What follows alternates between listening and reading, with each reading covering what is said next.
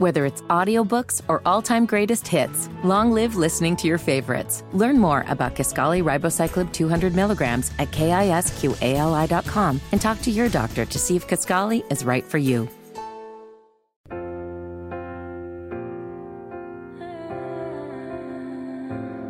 We moved to a place with a view off of 8th Avenue after we said I do, and we watched cars of bachelorettes, 2 a.m. cigarettes, and traffic headed downtown. And the interstate was so loud, there was a lot it had to drown out. We played the part 5 nights, but we were never there on the weekends, baby. We got along real nice, but when I left town, did you hate me?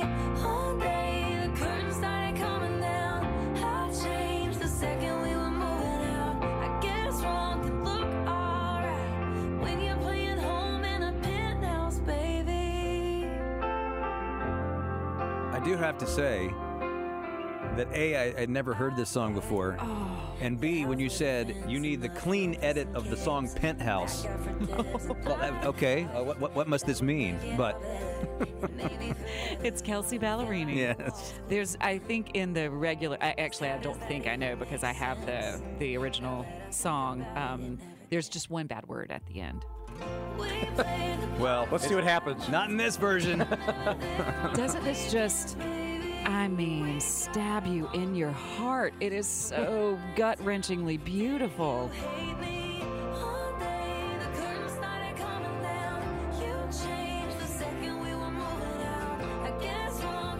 Where are you hearing all these songs that we don't know?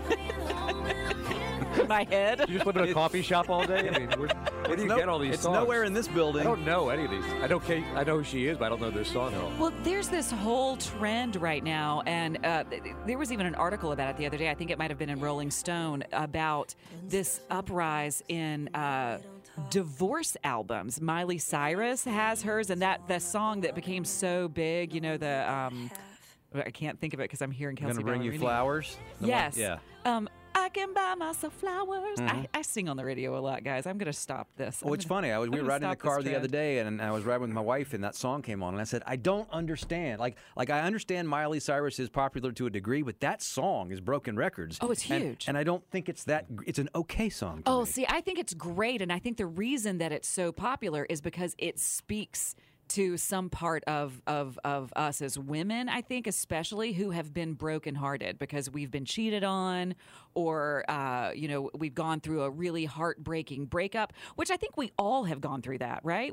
Not necessarily the cheating part, but the heartbreaking breakup.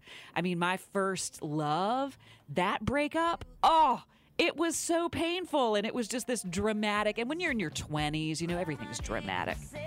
And so these songs kind of represent, I don't know, the gut-wrenching heartbreak, but they also represent coming back, that's what this is. It's kind of like, you broke my heart, but I can buy myself flowers, dang it. It's this kind of empowering thing. I can hold my own hand. I don't need you. And this was written because her husband did cheat on her. And there's this whole story behind the video itself. The video is shot apparently in a house that she rented that she found out, which is where he cheated on her. And the dress that she's wearing in the video is a dress that she was wearing on a red carpet with him when he was being kind of cruel to her and telling her that she didn't look good. And so she's wearing that dress. And the song itself, lyrically, I'm really sad that I know all of this, guys. You have a lot of information on this song. One of their songs was that Bruno Mars song, I should have bought you flowers. I should have held your hand. That was like their wedding song or something. And so she's playing on that. Like, I can buy myself flowers. I can hold my own hand. And it's a play on the words of the song that was their song. So it's kind of brilliant when you really think about it, because she's just kind of coming out and saying, yeah, he hurt me, but I can do this on my own. And your song could be, I could buy my own chihuahua. My song could be, I could buy my own chihuahuas. Well, I rescued mine, so they were super cheap. Again, Don't tell them that. I go back to I think it's a decent song. I don't think it's I don't even think it's the best Miley Cyrus song I've ever heard. Oh, I love it. I But- love it. And the Kelsey Ballerini song is about her divorce, and the very last line of the Penthouse song is, "I bought the house that we saw. You said it was wrong. I wanted it all along." And now we don't talk. And it stings rolling up the welcome mat. Trying to keep up with you. Yeah, here's like, it stings. It's like storytellers. I mean, it's interesting because, Taylor Swift has become famous for writing songs about her relationships that Yeah. didn't end well. Now, people are starting to speculate that maybe she and Travis Kelce will ultimately get married. I don't know, but I always think with Travis Kelce, he's this football player. Everything that they're chronicling and you're showing, is this going to be part of a song? Like the other day when they were, I thought this was pretty funny. Ahead of the game on Saturday night that everybody talked about so much that was so cold, and they showed Taylor Swift in her suite, and the window was frozen. Yeah. And so she's standing there with this sort of melancholy look on her face that they captured at a moment, and she can't see the field because it's all fogged up, and somebody Captured or staged? well, but see, I'm glad you said it that way, because somebody captioned that on Twitter and said, Taylor's next album cover. She's standing in front of this foggy window. It's just her. There's always 10,000 people in a suite, but it's just her. Looking out the Alone, window. looking through the fog. Yeah. She If can't they see do her break up, man. that's a double album, I think. It's not even a song. Are you kidding me? Well, but I think there's It's a whole something- tour. The Travis Kelce Revenge Tour. The Hard Knocks season next year. But songwriters have always used their personal experiences. They've always written heartbreak songs. I mean, Drops of Jupiter, your favorite song, Bo. Best soy latte that I never had. From Train, he wrote that song about the death of his mom. Mm-hmm. And that whole thing, I mean, people use their personal experiences, and I love that these young women are just empowering themselves with these kind of very honest, raw, truthful songs about pain. Huey Lewis said, don't take money, don't take fame. You don't need any credit cards to ride on this train. He also said, I want a new drug. Yes. One that makes me feel like I feel. Come And on. he was says, ahead I'm happy to be stuck with you. But I will. But back to Taylor Swift. I know it's nothing new that people write about their relationships, but we know that she does it so prolifically that you wonder what part of what we're seeing right now play out is going to be in the next album. And it's going to be huge when we see it or when we hear it in the next album, and we all say, oh, I saw that. Mm-hmm. I saw that moment. I saw when she ran off the stage and jumped in his arms and smacked him with a kiss. Like we all lived it. We lived it. And Patrick Mahomes' helmet cracked and all that stuff. So dramatic. News Talk 1110, 99.3 WBT. We got a busy couple of weeks coming up. Beth and I will be at the Hood Hargett Breakfast Luncheon today at Char Bar, moderating a discussion between the city manager and the county manager. So Dina Diorio and Marcus Jones. That's today. Then tomorrow, this entire show is on location at the 32nd Annual Union County Crime Stoppers Barbecue. This is our second one together, Bo, and I am so excited about the turkey. They have smoked turkey, and it's delightful. This is one of those few events where we get a grand welcome when we arrive. And that rarely happens. Reed Helms, the guy who organizes all this, is waiting for us, and they brought us food last year, and it was. I was not expecting that, and I was so you're right. Now I am expecting that. Right, and last year they had nothing bundt cakes Yes. too, and those are so good. Are you guys outside or inside for this? We're inside. It's like 1 degree. Right. Thank goodness we are inside, but it's cool because we're in there right when you come in. Audible. I know we were going to talk about this falls in line. John Moore, I gave you a clip, NFL 1. Can I have that one? I don't know if you guys have heard this yet, but when we're talking about inside versus outside, a reporter asked, Jim knows where I'm going here, the Tampa Bay Bucks coach, Todd Bowles. They're playing this weekend. They're playing Detroit, right? The Detroit Lions. Yeah. So much has been made about all of these cold site football games, especially the one last Saturday night. And, of course, the Iowa caucuses and all that, how cold it's been in certain parts of the country. Well, the Tampa Bay Bucks travel to Detroit to play the Detroit Lions. Don't they have a dome? Yeah. The weather has been a factor in some of the playoff games, even for the most prepared teams.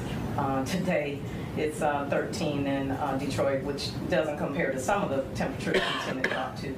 Any special plans to acclimate the team to not only endure but perform in those kind of frigid temperatures should you face them in Detroit? You do know we play indoors, right? And they got a dome.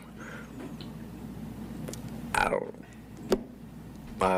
No, nothing planned. We're indoors, and we only have to be outside for 20 seconds getting off the bus going under the thing, so we'll be okay.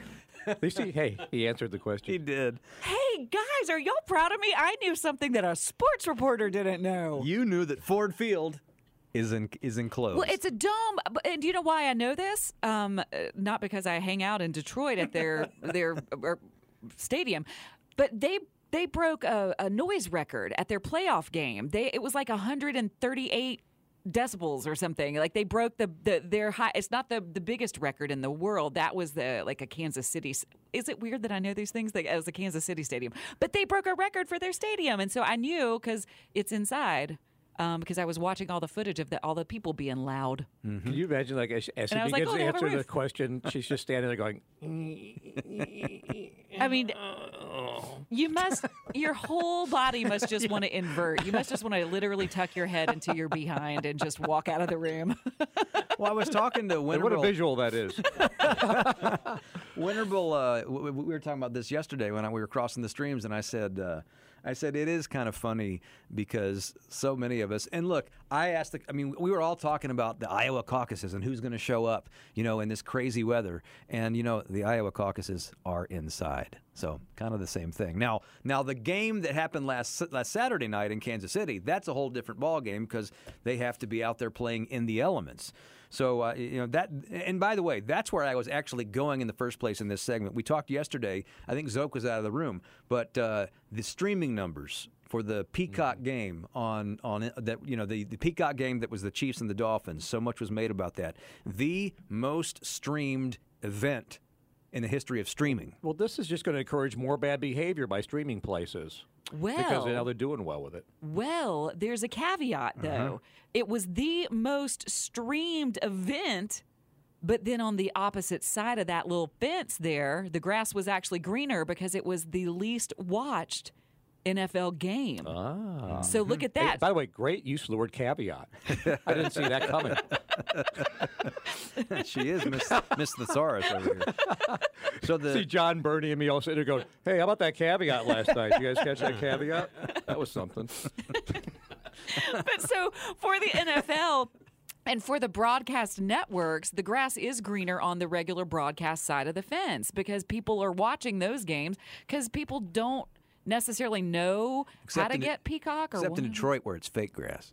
That's true, where it's fake because they're in a dome, which, by the way, guys, it was 133.6 decibels, making them the fourth loudest stadium in history. Enclosed. There you go. It's a lot of decibels. I know. So is it a good or a bad thing then that they had fewer eyeballs, but they had the most streaming as far as making money? Well, I guess it's good for streaming, bad for the NFL because I mean, if streamers are going to want to get in on this deal, they're going to have to figure out a way to get the eyeballs on their streaming platforms because the NFL would be stupid to continue going down that road if less people are watching or fewer people, are watching. But to Jim's point, I think that we know where this is all going. They're just going to keep ramping it up until the numbers match and then go the other way. But I do think it's interesting. So much was made that the most streamed event ever is still the least watched game of last weekend. That was sneaky because the first headline was like, "It was a huge streaming event," and then it. Is that your huge streaming event voice? That was fangirl Beth. No, but that's how they want you to feel because they went, "Oh, this is huge," and then a couple days later. But sorry, just a little side note. I didn't watch. Little asterisk there. I'm just trying to figure out what do we call that voice? We just got another one. I think Mark said like crowd scream Beth. Yeah. I was trying to reach the 133.6 decibels. There's a little Donald Trump in there too. Huge. Huge. Bigly.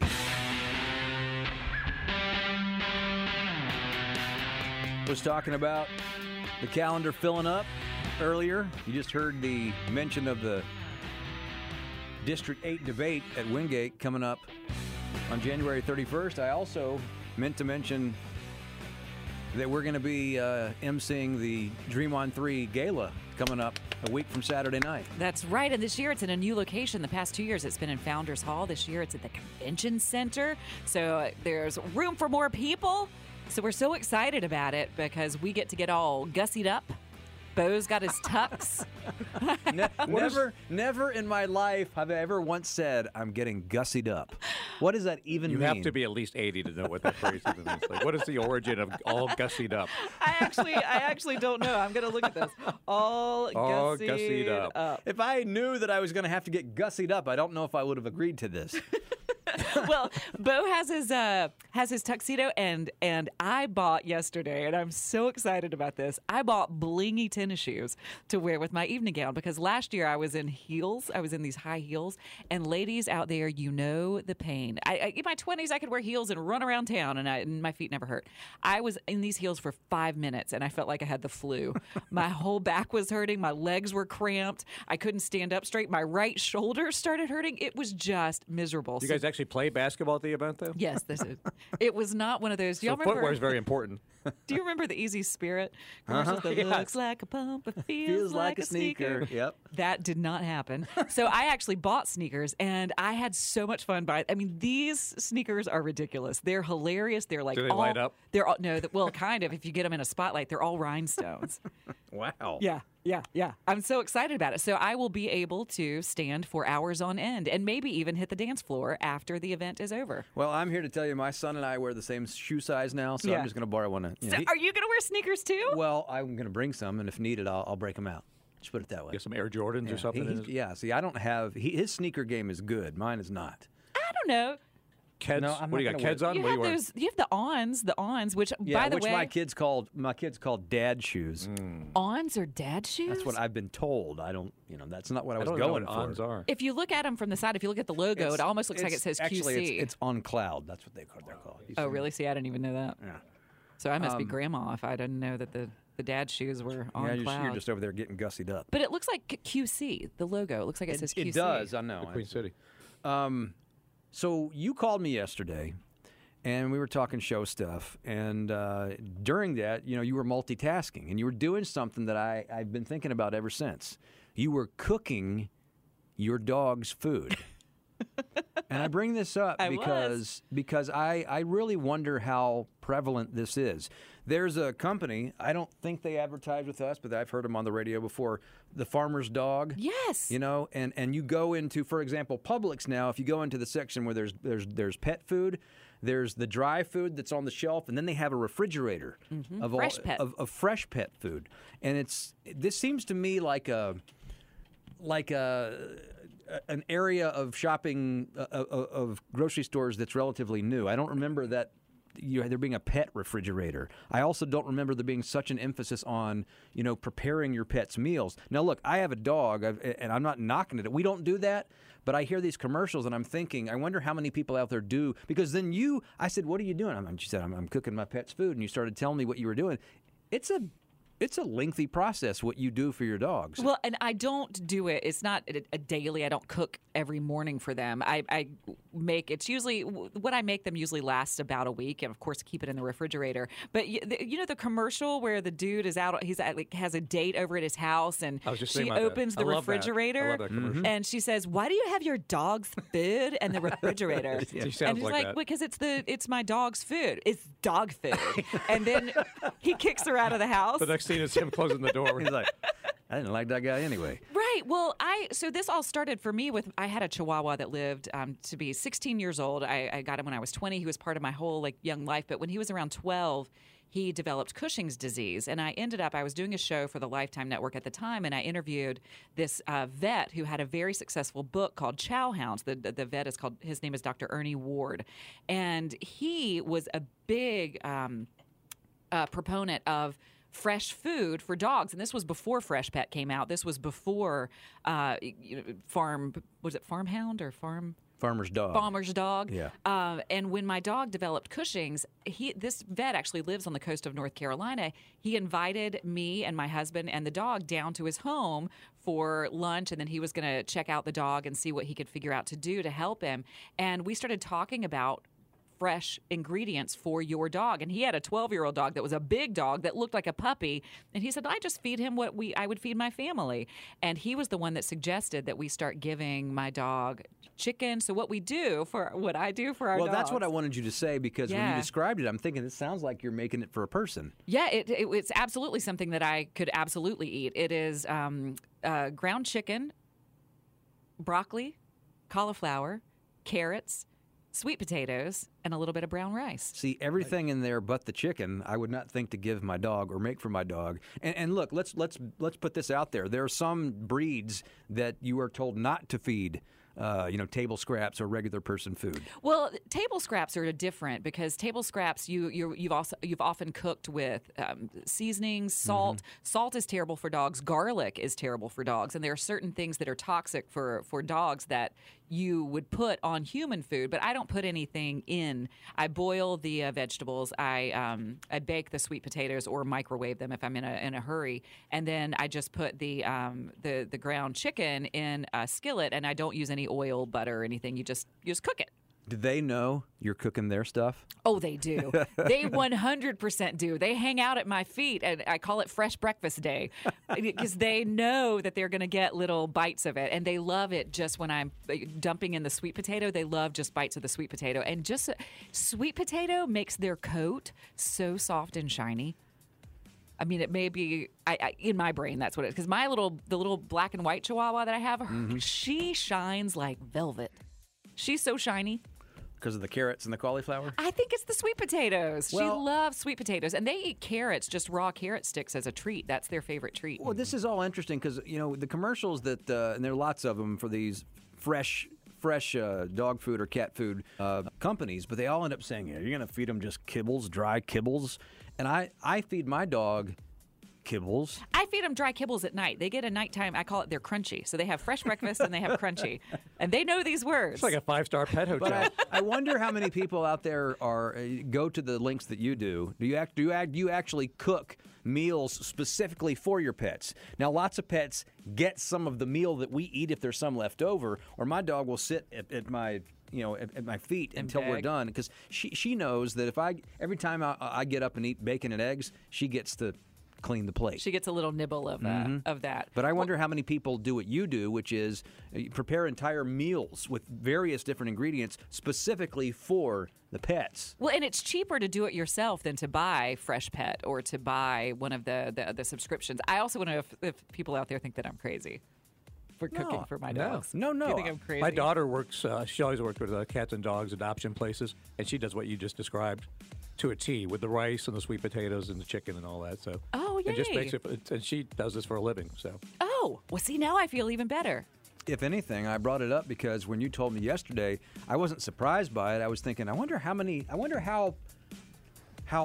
people do this, because there's so many commercials, and it seems to be just a burgeoning industry of, fresh prepared meals for pets. Like, it's the same way, what was it, Blue Apron? Those companies that you can have full meals sent to you to assemble? Yeah. It's really becoming the same deal for pets. Because then you know exactly what they're eating. You don't, no fillers. I sound like one of those commercials. No high hydrogenated cornmeal or whatever. But you're going from what many of us used to just buy a bag and pour it in the bowl, Right. and that's it. Right. And as with everything in life, now there's this little niche of a market, and it's a growing niche. But when you said it yesterday, I thought to myself, she's doing the full course meal that no human will eat, which is, it's very admirable of But you could eat it if you were in a pinch. You could just go and just get a Oh, spoonful of the so dog's that's what it food. is. Yeah. If we're in a pinch, everybody eats from the same bowl. Eat the dog food. All right, traffic check. Here's Boomer Von Cannon. Hey, thank you. Well, hey, we did that with Jack. His final 2 years, I'll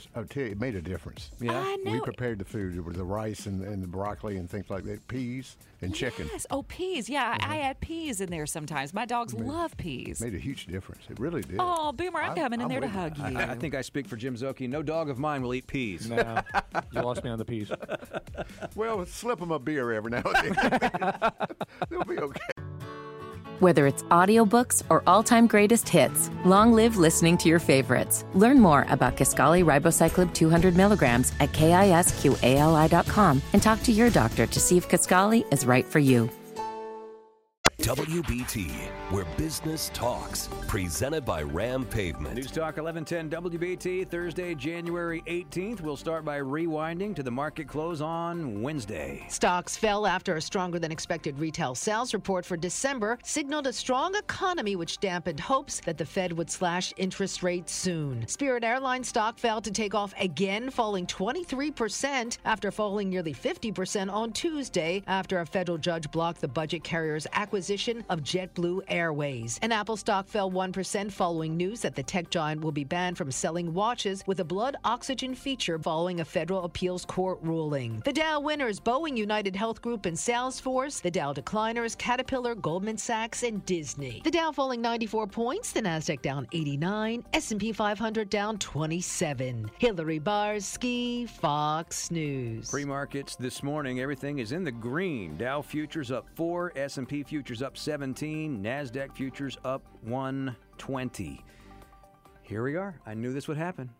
Line 1, 704-570-1110. Pam wants to weigh in on the fresh dog food. Hi, Pam. Hey, y'all. Hey, Pam. What's going on? Hi, Beth. I just love you to death. Bo, you're okay. Nailed it. I love you to death too, Pam. Wait, Pam, will you do me a favor? Just tell me, not okay, tell me I'm fine.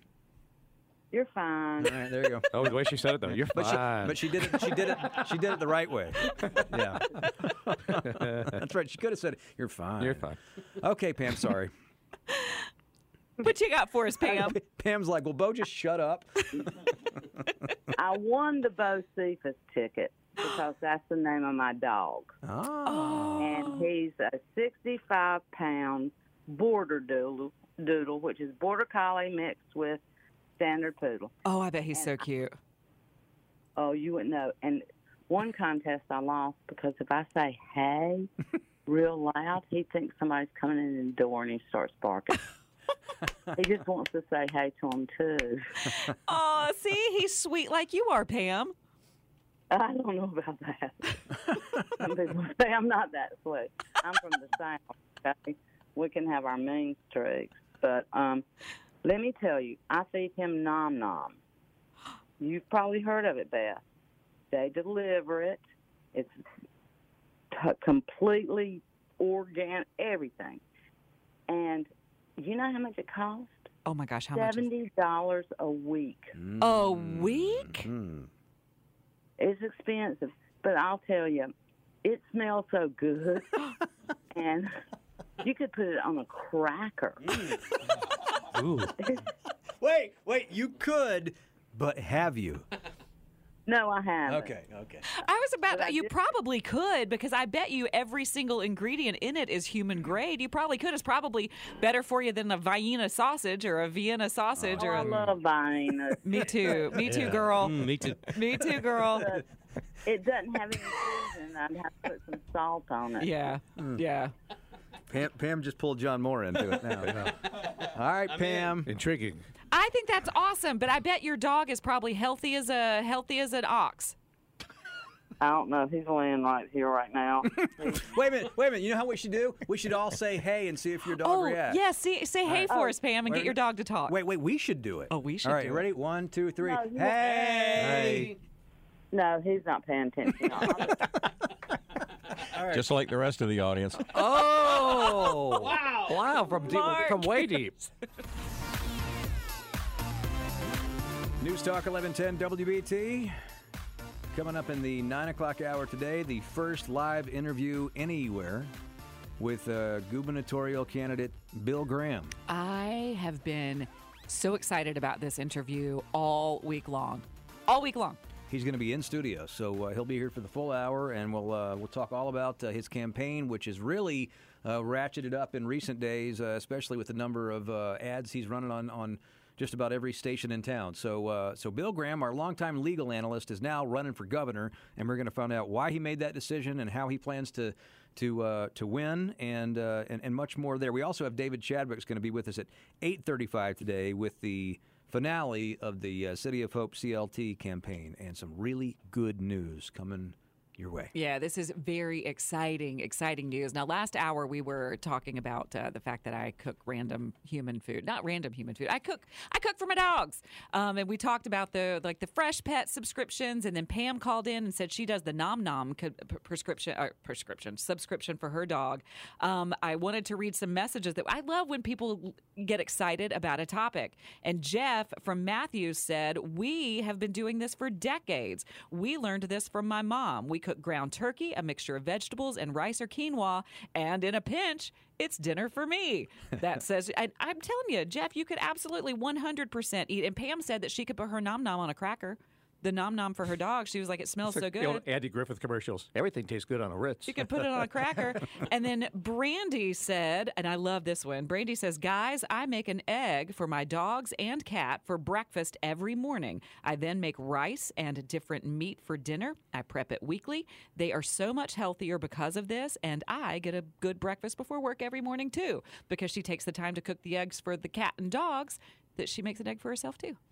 Well, look, I was talking to you on the phone yesterday about this. This all started because while we were talking about show stuff, you were multitasking, and I found out that you were making a whole, like a 4-course meal for your dog. Well, because you were, like, I felt bad because I was starting the meat and it was sizzling really loudly. And you know how cell phones pick up every sound. And I was like, I don't want him to think I'm like in the bathroom or something. Or No. I don't know. I just Why would you be cooking in the bathroom? Well, I don't know what he was thinking the sounds were. Oh. I was cooking, and I was kind of, you're chopping up the meat with a spatula. It sounds like a banging noise. I didn't want to think I was hammering a shed or something. I don't know. All these things that I wasn't thinking, now I'm going back and like... Rose on their line going, wonder why she's hammering her shed. Yes. Well, I told you that I was asking not because I was casting any judgment on it. Actually, I told you, look, we have a dog, we have a miniature Schnauzer, the third one that we've had. And I have talked about my dogs on the air in the past, and I've said in the past that Schnauzers are many of them are predisposed to pancreatitis. The last two, the only two that we've had, my wife had them before when she was younger, but we've had 3, and 2 of them have had pancreatitis. So in the last third of their lives, we had to feed them a very, very specialized diet. A lot of times, towards the end, we had to actually, whatever we gave them, we had to smother it in peanut butter and basically feed it to them with a spoon because that's the only way that she would eat. Talking about Rosie here. But Rosie and Buster, our first 2 dogs, had pancreatitis. We had to give them insulin shots twice a day because they were diabetic. So, see, I feel like if you started out early on a whole food diet like this, that maybe that would stave off and potentially even prevent some of that, because maybe for the Schnauzer, maybe there's too much of some product in the kibble, that causes the pancreas to get inflamed. Well, because... I am not a vet. I'm just going to let you know. I'm just speculating. Well, and just so you know, because we had that experience with the first 2 dogs, we're a little bit... we paid a little more attention now with Phyllis, our third Schnauzer, about things you feed them in the early going. So we don't just give them anything, but she's at the point right now where she doesn't have these strict dietary... Because she's a puppy still, as she's young. But it made me think about this because there are certain things that we said to the vet, all right, we would really prefer not to go down this route of insulin shots twice a day, the third go-round. Sometimes it's just, it is what it is, and the dog is... You don't know why some of the reasons why they get it, but some of it you can't control, right? It just happens. Yeah. But we don't, I think, as liberally feed them just scraps off the table anymore the way we did before we had these experiences later in the dog's life.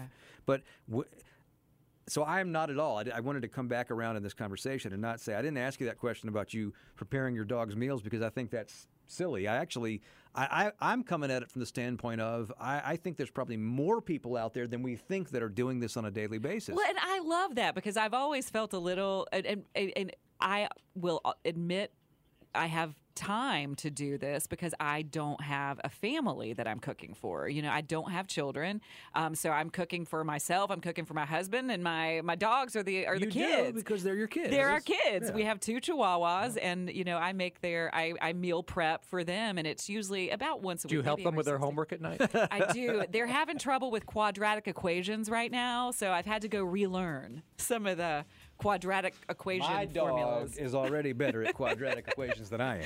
Well, it's funny You because know I'm not smarter than a dog or a fifth grader, so I can't help you. they're Or a little fifth-grade meatballs. dog. Any of it, I'm not smarter than. I have brilliant dogs. They do know a lot of words. I'm telling you, my little tan man, the bigger of the two Chihuahuas, I call him the tan man. He speaks English. I swear, he knows all of the Baxter, words. you know I don't speak Spanish. I'm not even mad. Here I I'm am. impressed. I just look over at Jim when you said my dog's name is Tan Man, and then I remembered I have a dog named Phyllis. So I was going to Well, his say, name's not Tan Man. I just call him Tan Man. side tangent, I love dogs with old-timey names. That's why we have Gus and Hank. So when you said Phyllis, I was like, Phyllis would totally hang out with Gus and Hank. yeah. I love like Bert. Yeah, Bert for a dog would yeah. be so It can't be cute. like Todd. It has to be like like an old name. Here's my dog Gordon. Gordon. Fran. You know. Hey, here's my dog Boomer. That would be a cool How about dog Spot? name. Oh my gosh, Boomer. That was a TV show, wasn't it? Boomer. I had a dog named Boomer. My first dog was a poodle, and his name was Boomer. Just hanging around the old dogs, aren't you, girl? Yeah. Yes, babe. I love Boomers. I'm telling you. I told you about my grandmother's cat named Michael. Well, have you ever done the little game where they say like your stripper name is like your first dog's name and like the street you grew up on? Yeah, let's Yep. go to Oh, traffic. okay. Now, we have some issues. We sure do. Whether it's audiobooks or all-time greatest hits, long live listening to your favorites. Learn more about Kisqali Ribociclib 200 milligrams at KISQALI.com and talk to your doctor to see if Kisqali is right for you. We interrupt this program to bring you a just received Wayne Troutman thought of the day. Is he in the bathroom? Did you hear it? Yeah.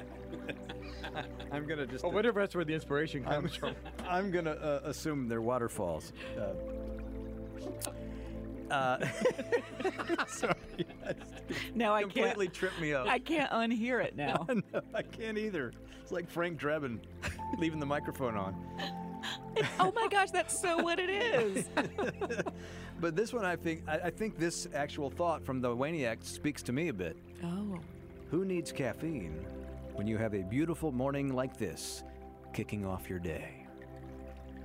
I do. I need caffeine every day. Yeah, me too. As I said, I'm sitting here drinking my third cup of coffee. Although I will say the sky outside of our studio today, Bernie pointed it out. It is stunning. It's the clouds are pink and red. It's magenta. It's so beautiful. And we got our thought for the day. I have to read this one too. We got our thought. Wait, hang for on. the day. Back to the show.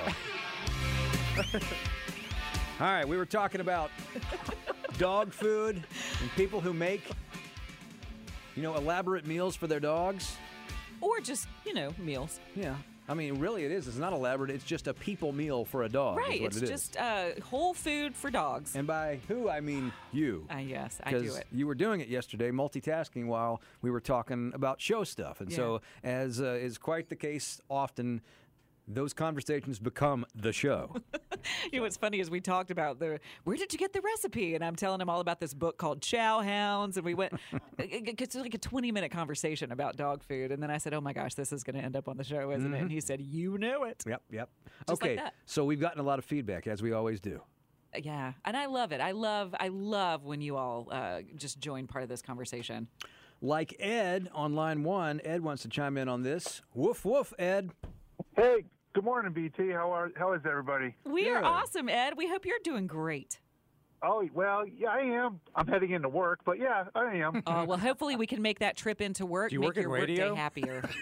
I look forward to you guys making me laugh every morning and Brett making me laugh in the afternoon. So Aw. it's well-rounded. Winterble, right? Not Jensen. Oh, of course. Of course. Well, Yeah. I mean, we laugh at Jensen, right? Literally laugh at him. Everybody has to have somebody like that. Right. Just turned into a new promo. Hey, break this news, Jensen. You're the joke. Oh, my goodness. Well, with all... Anyway, hey, yeah, when you guys were talking about the names, I was telling Bernie, I think that's who answered the phone. My wife, when before I met her, she was big into Sons of Anarchy, so she got 3 Chihuahuas. The first one she named Tig Traeger, and the second one she named Chibi. Oh, And I love it. And at the time, she was babysitting for her friend's son, and she used to have to watch the Despicable Me movie. But Nicholas could never say Despicable Me. He could only say Spickle Me. So now the third one got named Spickle Me. I love your wife so much, not only because she has chihuahuas, well done, but there's a great name, Spickle Me. Yeah. Well, and she's been doing this a long time. She's been fostering dogs. We just had our, I say our because I'm with her now, but she has actually helped foster 509 dogs in the 30 years that she's been doing this. Oh, I love her so much. What a big heart she has. So she and I need to just start working together, because my dream would be to have just a ton of land and just rescue all the chihuahuas, all of them. Just have them all. Yeah, no. She calls that foster fails, when people get a foster dog and keep it. But so I would be a foster failure. Foster I think failure. Craig would put a stop to that at some point, though. You're probably right. Ed, thank you for calling, man. We appreciate it. He's already gone. I love Ed. He had to go to work, remember? He had to go to work, that's right. His commute just ended. We were just talking about the how beautiful the sunrise is after listening to my dad's thought for the day. And William and Shirley sent a screenshot, sent me a picture and said, heard you talk about the sunrise. I took this morning in Indian Land, and it's the beautiful clouds. I did not do that justice. I stumbled all over it, but it's pretty. I got excited because she was excited visual, about the sunrise. Yeah. Well, people can see the sunrise while they're What driving. you're trying to say is you're looking out the window and you're seeing the magenta and all the colors, and all you can think is, good morning. That's how it works around It's the here. magenta. That's right. It's a sugar bath sunrise. Have you seen it, Mark? It's stunning. No, Beth, he has no windows. Oh, that's true. You're over in the news closet. We're locked in a closet here reading news. 1956 newsroom. Hey, it smells like beef bouillon. After the news, I have reason to play something that I love to play whenever I have the opportunity, but it's just few and far between when I get to play it. And it actually has something to do with... Good morning. It does. Okay, this is getting weird. I feel like we're on the radio now, and now we're getting targeted ads because of what we're talking about in our segments. You guys hear that commercial a few minutes ago? Yes. About the fresh, freeze-dried dog food. What was it called? Nature's Bounty or something? Nature's Bounty or something like that? What is it? I think none of us knew the Nature's Please? Nature's Blend. Nature's Bounty.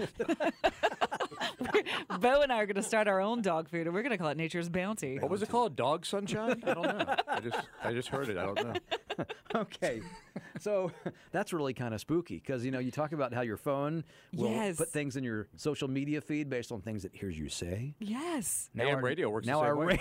Now our radio station is doing that to us. Cutting edge AM radio. I'm telling you. This is crazy. All Since right. you like that, you'll like this. Let's sweat!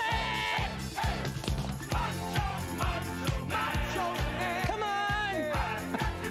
That's right. Shake it, honey. Shake it! Okay. I know that's not the real thing. I'm a pony. Don't you feel like a pony? Don't you feel like a pony when you sweat? Oh, yeah. But, Eddie Murphy, that whole movie was channeling who? He was channeling Richard Simmons. And I'm here to tell you that as of yesterday, we learned that there is a Richard Simmons biopic. Well done.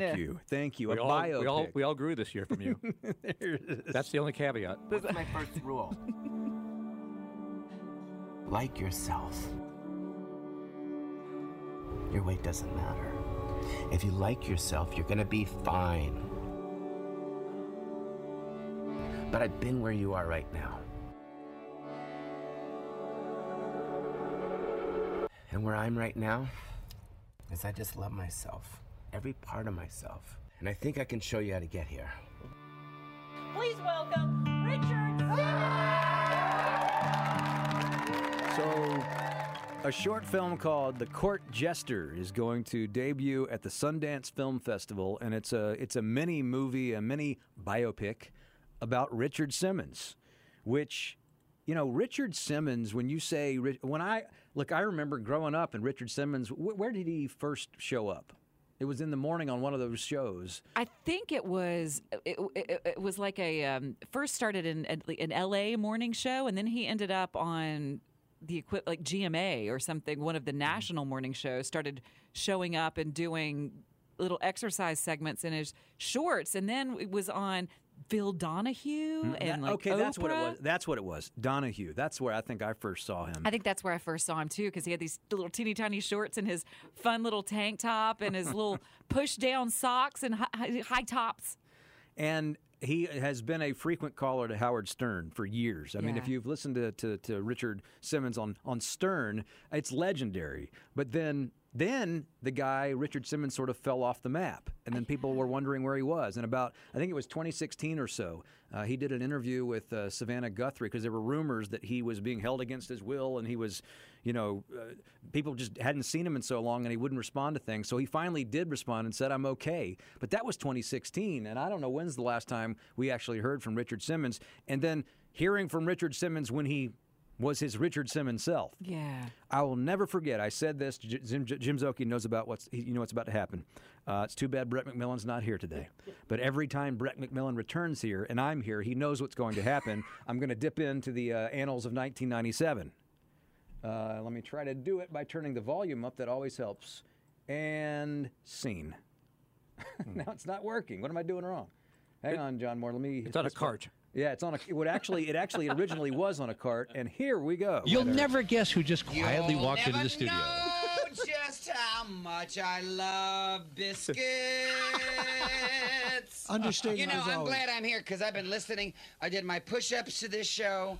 You all are really serious. We have now included someone else in our little ensemble. Whom? Mr. Sports. Mr. Sports. Brett McMillan is here. He is Mr. Sports with his free shirt that he got at a golf championship. There you go. That's the great tradition. Now I'm going to start the sports, okay? And then you'll go. And now the sports. Hi, I'm Dick Simmons. Salsa. That was Danny Fontana. Danny Fontana cackle. And Brett McMillan was filling in that day for Rosinski because he was doing sports at the time. And he was just fascinated with Brett McMillan. But then the next part, what you're going to hear is, and you have to listen for this, Al Gardner was trying to take back over the show because I was sitting in this room just as we are now, and Richard Simmons was supposed to be with us in like the 7 o'clock hour. Well, he showed up about 30 minutes early, and he came to that window right there, and he put his foot up on the window with his shorts, and just started doing these leg gyrations. And then he walked in, and what you're about to hear is Al tried to maintain control of the show, and Richard would not let him. It's one of my favorite clips of all time. Good morning, Charlotte. Stand by. More with. What did you say? I said bite me. You did not say that. This is the #1 station. You can't say that. I can't. I take it back. Why are you touching me? Please, you know what? Danny is touching him I on the wanted shoulder to see the pictures. Who looks older, me or Richard? This is a good Oh, please. Come on. Please. Please get some new glasses. He's looking at Danny and laughing. I don't know. Danny's exercising. He's in a program. He's doing great. He's lost a lot of weight. I have. I actually have. You love food. You love food so much it scares me. Yeah, well, I do. You eat late at night. No, oh, no, God, no. Oh, stop. Richard, you do a 4 o'clock. Stop. You know show. what? I go to bed at 8 o'clock. Excuse me. Tell somebody else your problems. That was 1997, and I wish I had the whole clip of it because in the whole, you heard that part where Al was talking, he goes, ah! Yeah. He kept doing that over and over. And you guys know Al. Al's trying to go traffic and weather. Ah! A show is morning news. Yes. I that is one human being I would love to hug. Richard Simmons? Yes. Well, Al Gardner. He would. Simmons would love to. I'm surprised you've never hugged Richard Simmons. I feel like he's a person I would want to meet and have a conversation with. I think that might Look, be. the universe might explode. I know. Seriously. That's a lot of energy. The unstoppable force and the immovable object. Too much energy in one room. So anyway. When I came onto this show with you, Bo, are you now Al Gardner trying to get control? Ah! I'm just going to start going, ah! How was that? That's pretty good. Was that good? That was pretty good. So all of which to say, a Richard Simmons biopic Yes. is coming to Well, and theaters. They could have not cast that better. say, who's playing Pauly him? Shore. Yeah, Pauly Shore. So that was the thing I left out. We buried the lead. Yeah, Paul. Well, when you have that audio, you kind of have to go to it, right? Right. Pauly Shore, the old MTV star, Pauly Shore. What was it? What's his show called? Like Yo MTV or Yo Hops or Yo that was Bro? that was Yo MTV Raps. Oh. He wasn't on that. He was on MTV back then. He was, but not Yo What was MTV his- Raps. what was his show called? I think it was called the Pauly Shore Show. Oh, I was way off. That's a good name too. Beth has just rewritten history. Pauly Shore was the host of Yo MTV Raps. But isn't that perfect casting for Richard Oh, yeah. Simmons? Well, they look alike. And Richard Simmons will play Pauly Shore in the Pauly Shore biopic. Of Yo They could MTV just Raps. flip If you watch the trailer, and it's online now, I played a little snippet of it. He really, Pauly Shore looks like Richard Simmons. He and, sure does. And that's a hard one to mimic correctly. Mm-hmm. I mean, he has the little curly hair and the whole thing, whole 9 yards. You just the whole time go, ah! WBT. All right, before I crank up the bat signal here, we were just saying, Pauly Shore, what was the name of his show? And Beth said, Yo MTV Raps. No, but I couldn't remember it either. And now...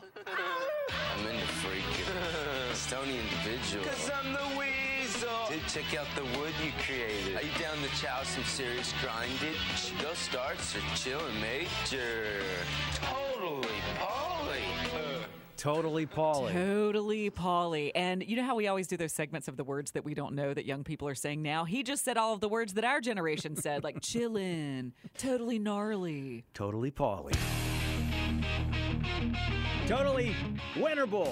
Yes. Crossing the streams on a Thursday morning ahead of, we're all going to be out at the Union County barbecue tomorrow. Looking forward to that. That's right. Looking forward to it. All hands on deck. How are you Exciting. today? What's going on? I'm great. You know who Pauly Shore's mother was? I do not. Was it Mitzi- Dinah Shore? Mitzi Shore, who opened the Comedy Store in Hollywood, the famous Comedy Store. Really? Correct. Really? You don't think that would have had something to do with him getting a job over on MTV, do you? What are you talking about? That was a groundbreaking show. No. Oh, God. It's the Weasel. I will say, have you seen the trailer for this Richard Simmons deal? Like he's playing Richard Simmons, and sometimes in life you have these actors. It's perfect, actually. It actually makes a lot of sense. Yeah. It's just like. Oh, never mind. Go ahead. On to the campaign trail. This was Trump in New Hampshire last night. People behind Nikki Haley are pro-amnesty, they're pro-China, they're pro-open borders. You know, she wants open borders, don't kid yourself. Pro-war, and they're pro-Biden, because those are the people that are sending them. Biden people are coming in. They have Biden stuff, and they're coming in to register and to vote in your primary. It is crazy. You got to get that changed. We're going to take it. If we weren't popular, how do you win? Where everybody's allowed basically to come and vote.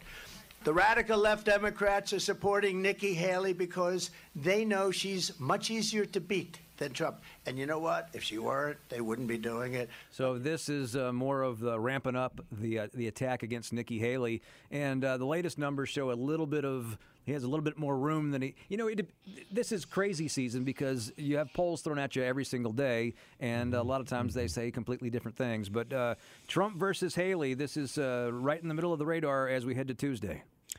So I have an observation to make about the way Trump is campaigning against both Ron DeSantis and Nikki Haley. Okay, he does not ever go for the kill shot. He doesn't. There's a number of things he could say. There's a number of things he could point to.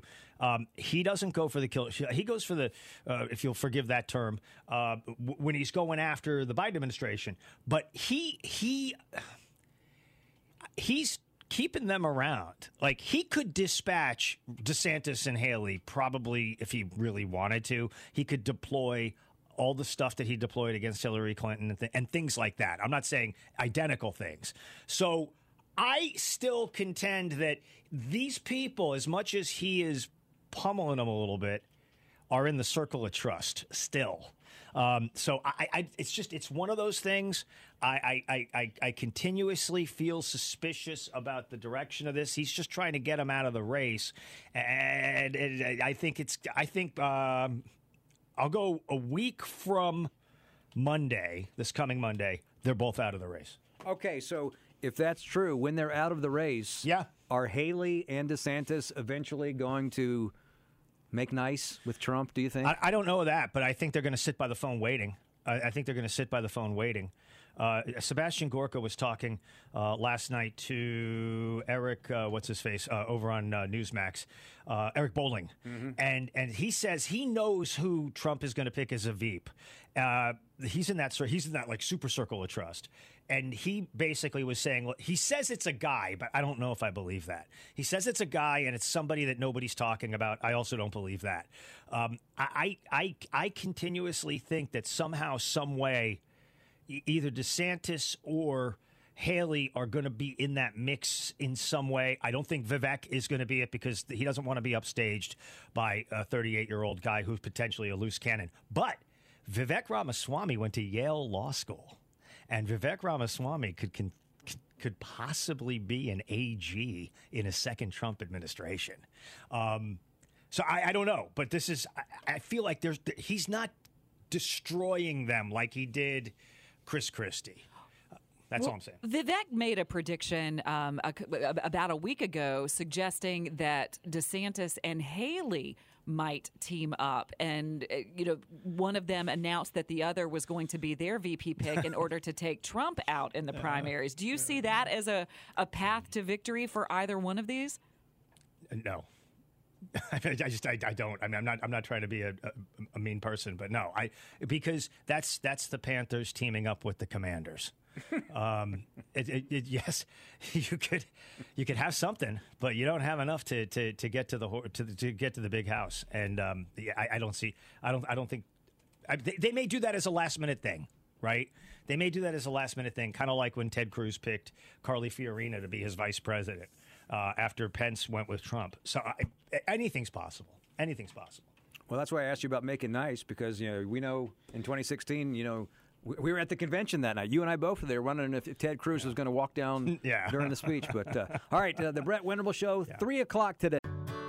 Whether it's audiobooks or all-time greatest hits, long live listening to your favorites. Learn more about Kisqali Ribociclib 200 milligrams at KISQALI.com and talk to your doctor to see if Kisqali is right for you.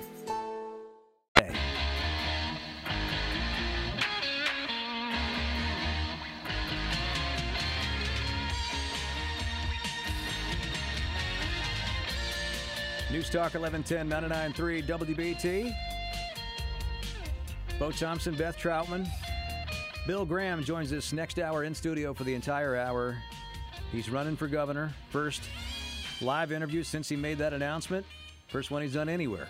And coming up at the bottom of the hour, David Chadwick joins us. The final numbers for the City of Hope CLT campaign. I want to talk about something. I've been trying to find a spot to talk about this for the last few days. Look, straight up, I'll tell you. May lose my man card for this, but guilty pleasure show for me. I watched it all through high school, and even when I was in college, I was a big Beverly Hills 90210 guy. Oh, now I was a huge 90210 fan in the early years. They lost me later on when they started going to college. And after their first year of college, when Brenda left, and then what's her name, Valerie, Tiffany Amber Thiessen. She was there for one season, and then after that, it got kind of. The storylines got you didn't believe them anymore. They got wonky. Yeah.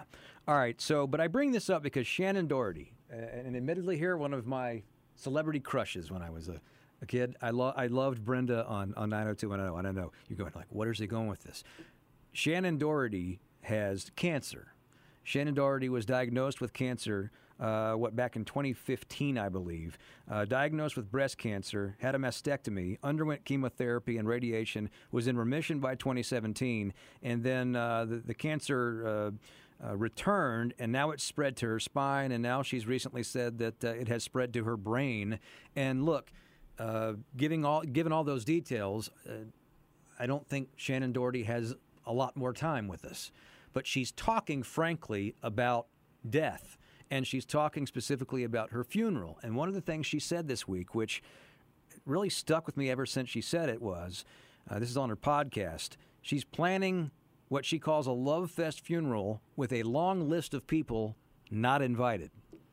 You hear people from time to time, some people don't want to do this, but some people, as part of planning their will and planning, every last detail of their life, want to be specific about hymns that get played at a funeral, or how the funeral, who officiates the funeral, where it is, all that stuff. Well, now she's going as far as saying, I want a guest list, and there's certain people that should not be allowed to come inside. Yeah, she actually has a not guest list. And if you think about, I mean, we just had in 2023, if you think about the pre-planning of a funeral, think about the royal funeral for Queen Elizabeth and how many years in advance something like that was planned. And you wonder if Queen Elizabeth had a secret list of people that she said, you are not going to be sitting within camera view, at Westminster when we have the actual funeral. But you think about this, and it makes you not only think about your own mortality, but think about it. It makes you think about your own humanity. Because as soon as I saw this, you and I both started talking about this concept with the idea of facing your mortality. Do you, in your heart, also want to be holding a grudge? Because those are two things that are coexisting at the same time, which seem in opposition to each other. And whether or not you go as far as to be mapping it out like she is. Because on one hand, I have a question. Okay, you can say these are the people I don't want to come, but is somebody actually going to stand at the door to the church or wherever it is and say, no, you can't come in? Right. And would she have a person, would she designate a person to do that? A bouncer, as it were, to say, no, you can't come inside? Would it get to that point? And even if it didn't, just this idea when you think about, because there's the old adage that, you would want a lot of people to come to your funeral, right? Because that would mean a lot of people wanted to pay their respects and respected you as a person, and it would be coming from a good place.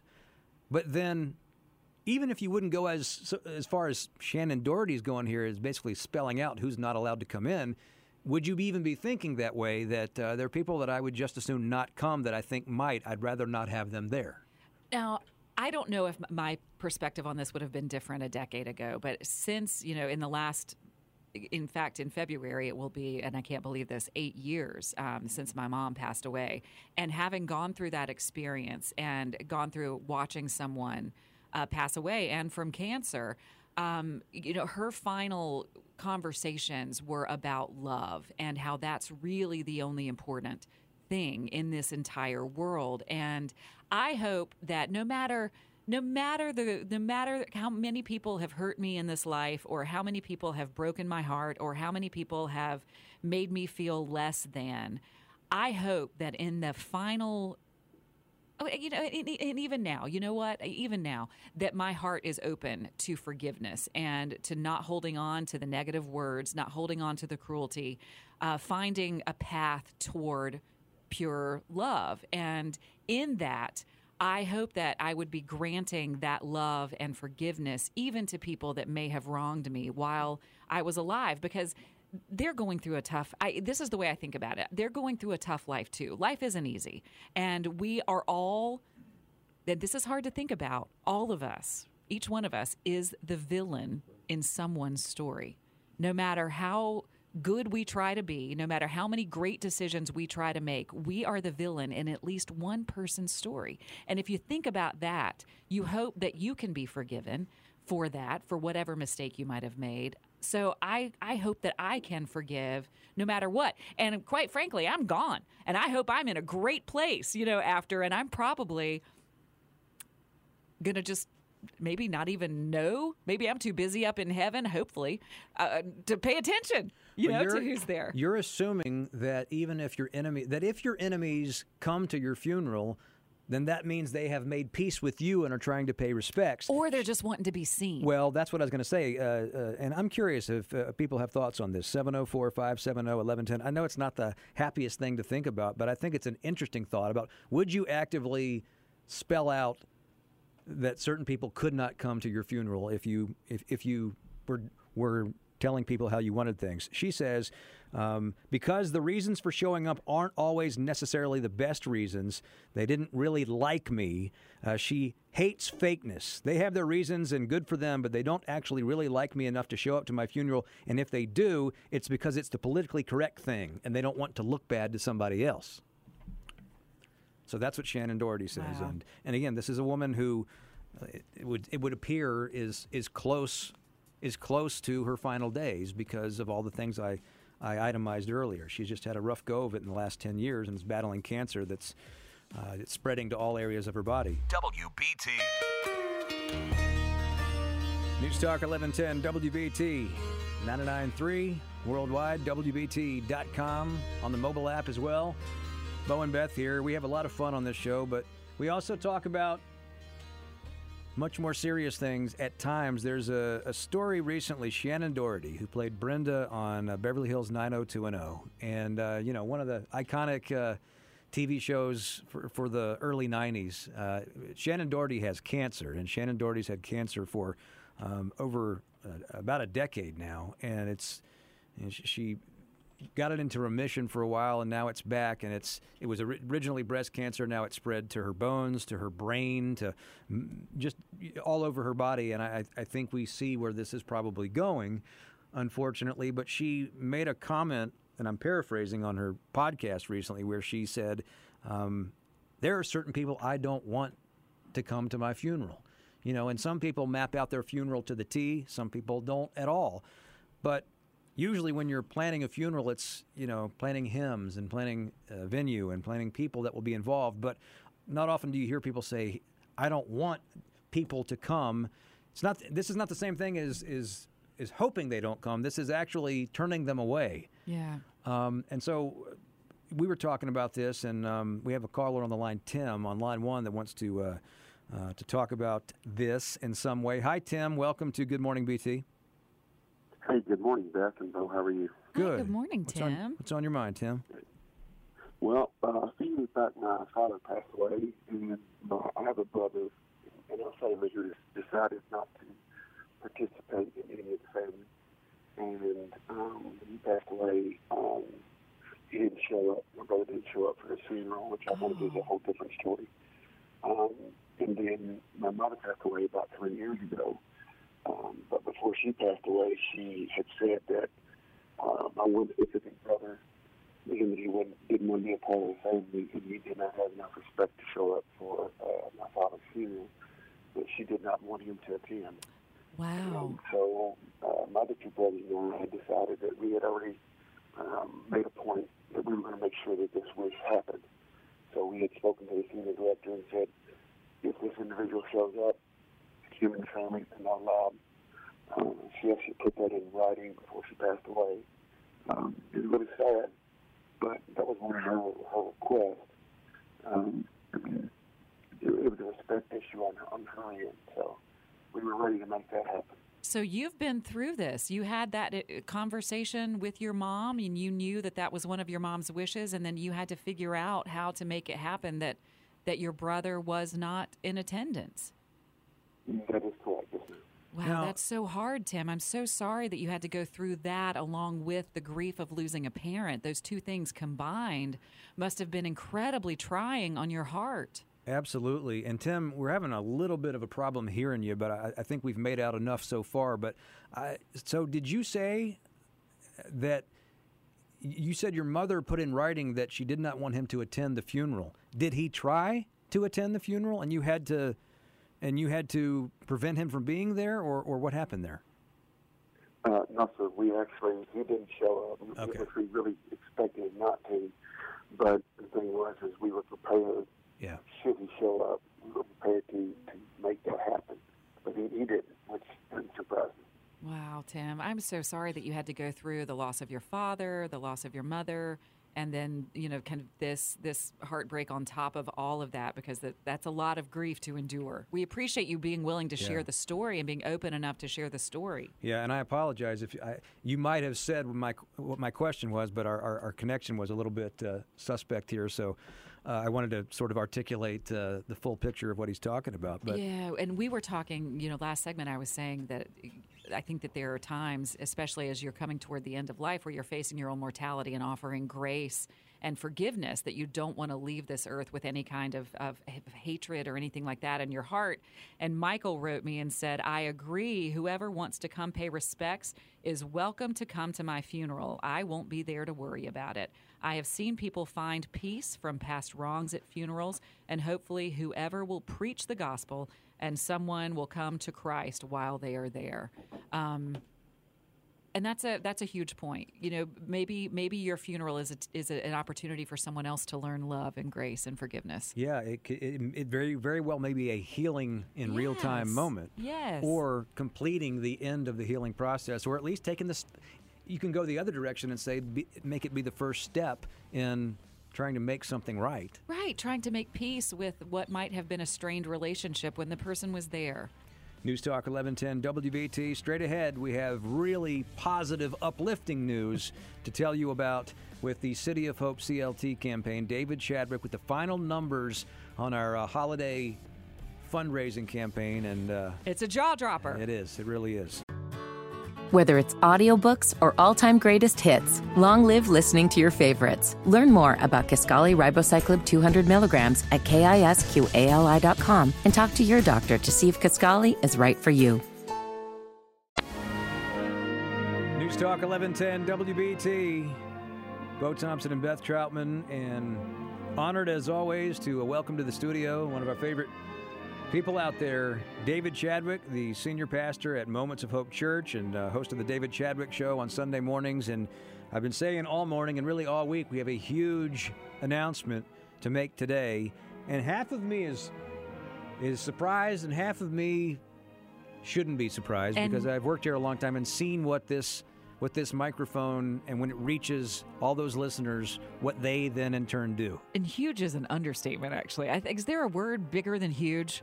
I don't know what it is, Beth, but it's fairly exciting for sure. And you guys know the history. We began this about 3 years ago when we were in the middle of a pandemic, and we decided to try to help the biggest need in the community. That was feeding hungry kids and families, and especially during not only the December time period, but as organizations do their budgets, and there's this time period, December, January, February, March, to the warmer months when the people they're serving can't work. They can't do the normal yard work or construction work. So we just began this whole idea, and over the previous 3 years, we raised $611,000 to give to different organizations feeding hungry kids and families. Well, we tried to be really audacious this year, and we, Moments of Hope Church, gave a $100,000 matching gift, the largest ever. And you guys remember in early December, we both were going, I'm not sure this is working. It was just trickling in. But the last week, as people, I think, got outside the Christmas holidays and began to think about, I really do want to give a year-end gift to some place that's making a difference, the money just flooded in, and it's my pleasure. Wait a minute. I got to pull out the drum roll. Okay, I got the drum roll. This deserves a drum roll. Are you ready for this? Are we ready? Here we go. All right. We were able to raise this year total $240,000 to give to different organizations throughout the city that are serving hungry kids and families. It's an amazing accomplishment. We not only met the match, we blew through the match. I've actually been told there's still a little bit that's out there that's still going to come in, but even the $240,000 gift is well beyond what I could have ever hoped for or imagined. Well, and that puts the total at more than $800,000 over the past 3 years. $850,000, Beth, over the last 4 years we've raised. We're approaching them, and I think we'll blow through it next year during Christmas, that $1 million mark, which, again, is just amazing. People out there with their generosity, trusting you guys with this microphone that you have, and also the organizations that we have. And one of them is Brent Morris, who is head of Learning Help Centers. We've had him on the show before, but on the southwest corridor of town, he ministers to that pocket of poverty, especially among Latinos here who are just hungry and in need. And Brent, again, thank you for what you do in ministry. David, I'm still trying to get over the 240,000. That is unbelievable. When I was here last time, it was 40,000. And that is just a tremendous show of gratification on the part of your listeners. I want to thank them.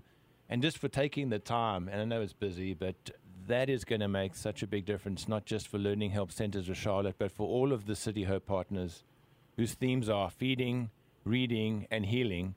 And we're very, very grateful. And this is a tough time of the year, especially with colder weather, cost of inflation, making sure people can pay their power bills. So anything we can do to supplement in terms of a warm meal. We provide fruit and vegetables every week, and we actually feed kids weekly too. This is going to make a tremendous difference, not just for us, but for the whole community. So Well, thank you. Brent, let me take the $240,000 and break it down a little bit. And I have it in hand, a check that WBT, Bo and Beth and David and this whole organization is proud to give to you, to Learning Help Centers of Charlotte, a check for $36,000 for your ministry. Yeah. David. That is just wonderful. So much. Thank you, thank you, thank you. Give us the name of somebody, just first name would be fine, that's going to help this week and how it's going to help them. Jessica, single mom, 3 kids, underemployed, looking for more work, teaching her how to feed her family and keep the roof over their head, making a tremendous difference for her and others like her. Yeah. And that's what I want your listeners, Bo, Beth, to know, that these are real people in our community. And if we looked at our community as, a body, we would say that when part of the body hurts, the whole body hurts. And there are people on the southwest side of Charlotte who are really hurting, and this is going to really help them out. So congratulations and thank you, first of all, to the WBT listeners who gave so generously, but also, Brent, to you, who you're the hands and feet of the Lord to these people in need. We're just so grateful to partner with you. Yeah, it takes a village, David, and all of our partners, church partners, community partners, they all have a hand in how we serve and take care of the least and the lost in our city. So we're called to love our neighbors, and this is a big show of gratitude towards them. So we're very, very grateful. Thank you. But wait, we're not finished. No, we're not. We have one more. Rusty Price is in studio with us, and during the next segment, we're going to present to him his gift at Camino Church on the north side of town, ministering to some of the most impoverished people in our area. Hey, it's fun, isn't it, Bo? Oh, yeah. I mean, look, if you're just joining us, the big news is that the City of Hope CLT campaign did achieve, not just achieve, but blew right past that $200,000, $100,000 and matching $200 by way of Moments of Hope Church. We did it, and now we're putting that money to work almost immediately. Welcome back to the Ty Boyd Studio, where magical things are happening this morning. I've seen them before, and I know I'll see them again. That's why I said to David, I'm halfway surprised by this, but halfway not. We just announced in our last segment that the City of Hope CLT campaign for 2023 into 2024 hit the mark of $200,000, the goal, and eclipsed it by $16,000. $216,000, 808 is the final number. And David and Beth were in the process of already getting the money starting to work out in that community. Well, we had a little bit extra at Moments of Hope Church, too, because of some great year-end giving. So we went and added $23,000 more to that 216. So it really is an official $240,000 gift, because that 23 would have come close to matching what the extra was as well. So it's just an extraordinary statement to our listeners and to the recipients of this gift in our community. And one other who's going to receive a gift today in studio with us is Rusty Price, who is the pastor of Camino Church, but Camino Ministries is on the north side of town. And really the word in a lot of Latin American countries for those coming across our border, and good people, families that are trying to escape persecution and poverty, they hear Camino Church in Charlotte, North Carolina is a place where you'll be cared for. So literally, they have dozens of people who show up on their doorsteps from all over the world almost every day. Wow. And Rusty, it's great to have you in studio with us. And your ministry, in my opinion, is one of the greatest holistic ministries in the area, because you truly are caring for body, soul, and spirit. Too badly, sometimes the church only wants to care for people's spiritual lives. But you know what? When your body is hungry and it needs food, it affects your spiritual life. So thank you for being here today, and just share a real quick moment what Camino does. Yeah, so over this last year and a half, with all that's been going on at the border, we've been inundated with newcomers that have come here. And we like to say we've kept them off the street and Charlotte out of the news, because we've been able to help house and feed and clothe and orient and get jobs for hundreds and hundreds of immigrants that have come just recently. Yeah, and you've said all along, too, and I've loved it, that as people bemoan the border situation, and there needs to be something done there to solve that problem, but you've said that maybe the future of American hope is in the browning of America, because the vast majority of these people who are coming in are not criminals. They are people who have faith, family and hard work embedded in their lives, and they're coming here to try to make their lives better and really would have a more conservative voting perspective than what is expected by those who are trying to use the border for perhaps getting more votes in their party. My hat says El futuro es latino, the future's Latino, and that's not like some kind of a slogan. It's a demographic destination that's inevitable in this country, and it gives me a lot of hope because of the values: faith, family, hard work, education. Well, your ministry is amazing, and you are part of the City of Hope, 9 different ministries that are doing incredible work throughout the city of Charlotte. We meet together monthly to talk about how we can cooperate together and do better ministry together, learn from one another, and I just admire you and your ministry so much. So it is my pleasure now to give to you as a part of this City of Hope CLT campaign that we did during December, knowing that this is going to help you with your budget, particularly during these cold months when a lot of your immigrants can't do yard work, can't do construction work, and are just sitting there trying to feed their families. So it's my pleasure to give to you, Rusty, a check for $36,000. Wow. Yeah. Amazing. Thank you so much, City of Hope. Thank you guys, Bo and Beth, and thank to all the listeners. I mean, I'm amazed. It's amazing to be part of a community where people will take time to be generous, and this is going to help hundreds of people. We have the world's best listeners. I'm just saying. Yeah, we really do. And I'm just like we did with Brent beforehand. Give us the name of somebody that this is going to help and how it's going to help. I'm in my mind right now. There's this family. The gentleman's name's Pedro. Wife, 4 kids. They've been here probably 7 months. The 31st, they didn't have a place to stay because their landlord, their lease was up, and so we've been helping them the last few weeks, and this is going to help them tremendously. And they're hard workers. They're working, but they're trying to save enough money for a deposit, and this will help fill that gap. Well, another successful campaign, David. When you walked in here that day and said $200,000, and like you said a few minutes ago, it's $240,000 is our end point. But, you know, I know what this place can do. I know what these listeners can do. I know what your congregation can do. But I love breaking records like this. I do, too. I'm in it to win it. I like it's to all be love. successful. It is, Beth. It's it really all is. love. Yeah, it is. And as I told you when I walked in, there's one gentleman, 87 years old, who sent a $1,000 check and said, thank you that I can't go, but I can send myself with this money. So he's caring. He's the literal feet of Jesus in a real way in these different communities because he generously gave $1,000.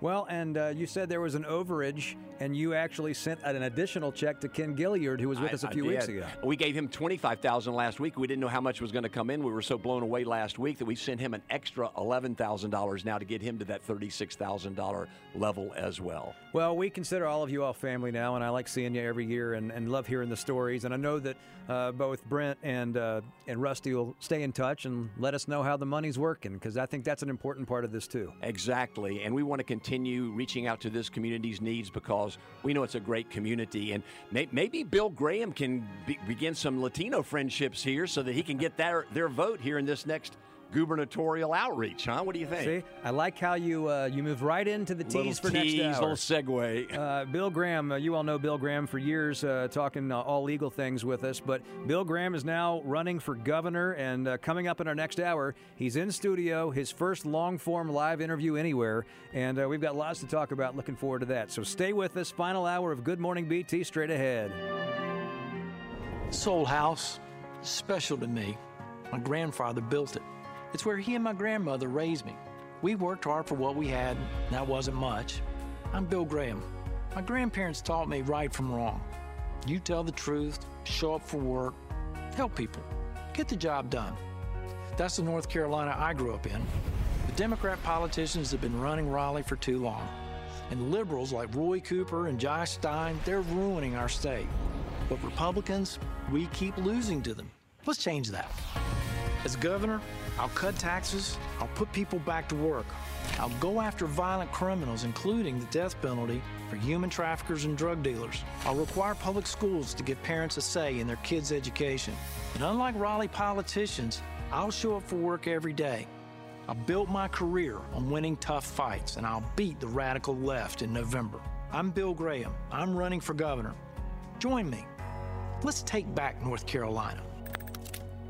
When that commercial made its debut a few months ago, I texted the guy who's right in front of me and in front of Beth in studio and said, so when are you going to do your first interview? And he said, well, we're getting some things together, and when I'm ready, I'll call you. And true to his word, in studio with his first long-form, live, extensive interview is gubernatorial candidate Bill Graham. So welcome to the room. It's not the first time you've been in here, but it's definitely the first time since you've been in this mode. It is the first time since I've been in this mode, and I'm making the rounds. Obviously, this is the first live interview I've done, and I promised you that I'd do this, and here I am, and good to be back with old friends. Well, we're so thrilled to have you in here because we haven't gotten to, off the air, Bo and I have both gotten to have conversations with you about your decision to run, but we want everyone to hear, the people who are familiar with you, who have been listening to our show. They were familiar with your Thursday appearances on our show, but let everyone know why you decided to throw your hat in the ring. Well, before I get into the answer to the question, I just want to let everybody know I've got my daughter, Caroline. She's here making sure that I stay on my toes. I wondered if you'd have an entourage, now, because when you came in the past, Bill just, kind of shows up part of the show like normal. And I wondered whether you'd have an entourage. And we met Caroline, and I think you've got all that you need. She's got her coffee. She's good to go. To answer your question, Beth, I spent a long time going through the thinking process and evaluation process, and there were a lot of boxes to check. As y'all know, I'd been through this process before about 16 years ago. My daughter was much younger then. And I decided to get in it because I want to bring a conservative future to North Carolina. And as Republicans, we have a uncanny talent of losing the governor's race and also the attorney general's race. And I want to reverse that. I'm sick and tired of losing. And I was convinced that the leading candidate for the Republican nomination is going to lose in November, and he will if he's nominated. And so I want to try to do something about that. The people deserve a choice. The people deserve contrast. And the people deserve to know what I'm about and what my opponent is about. So that's why I'm in this race. Well, let's talk about Mark Robinson for a second, because he's leading in the polls. Obviously, Dale Folwell, who also has made regular appearances on this show. We know Dale Folwell, the state treasurer, very well. Dale Folwell's in it. But Mark Robinson has become a very well-known name in a short amount of time, and a lot of it has to do with some of the things he said, and a lot of times they're shocking things. But I think when people found out you were entering the race, the first question probably was, and still is, okay, Mark Robinson has, according to the polls, has a pretty sizable lead, it would appear at this point. Bill Graham's getting in the race late. Why do you think you can beat Mark Robinson? Well, because he's not a conservative. He's just flat out not a conservative. Some of the things he's said would cause people to pause and question what exactly is he? He's not who he says he is.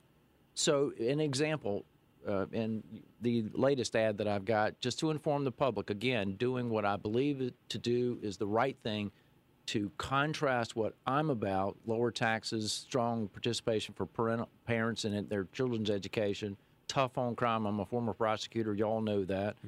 But I want to cut taxes. I want to cut taxes, remove the tax on overtime. I want to get rid of the remaining tax on food. I want to get first-time home buyers a leg up and give them assistance to get that first home to realize the American dream. That's what this campaign is about. But Robinson, he's not conservative in any stretch of the imagination. Anyone's definition of conservative wouldn't fit this guy. So let me give you an example. He has issued more than one time and had a chance to clean up his anti-Semitic remarks, and that's the latest campaign to educate the voters. He's an anti-Semite. He aligns himself with Hamas. He might as well be protesting with the River to the Sea crowd. That's not conservative. That's not Christian under anyone's definition. And the other thing that he does, he aligns himself with those people that would protect Bill Cosby and Harvey Weinstein and the sexual predators. He thinks that was a conspiracy against men.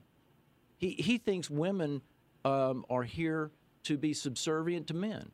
And I was in Greenville talking to a bunch of guys again the other day in Pitt County. And I said, I was telling about this women being subservient to men comment. And I said, I don't know about y'all fellas, but that doesn't work at my house. And I had several of them. Some of them Robinson supporters say, well, that doesn't work at my house either. Doesn't work at my house. I would imagine it doesn't work at Beth's house. I bet it doesn't work at Bo's house either. No, trust me. No, let me one follow up here on Mark Robinson. So we've talked to Falwell, and Mark Walker got out of the race and decided to run for Congress. Falwell has been saying ever since he got in the race that he wants to debate, and Mark Robinson hasn't debated. It appears that Mark Robinson's taking the same page in the book that somebody like Ted Budd did, or even Donald Trump in this national campaign right now, where he refuses to debate. And so I go back to the Robinson thing. He's obviously got a lot of name recognition, and he's tied with Trump. So when I thought about you running, I'm thinking, okay, just from the outside looking in, how are you going to close that gap of the media attention that he gets and the notoriety?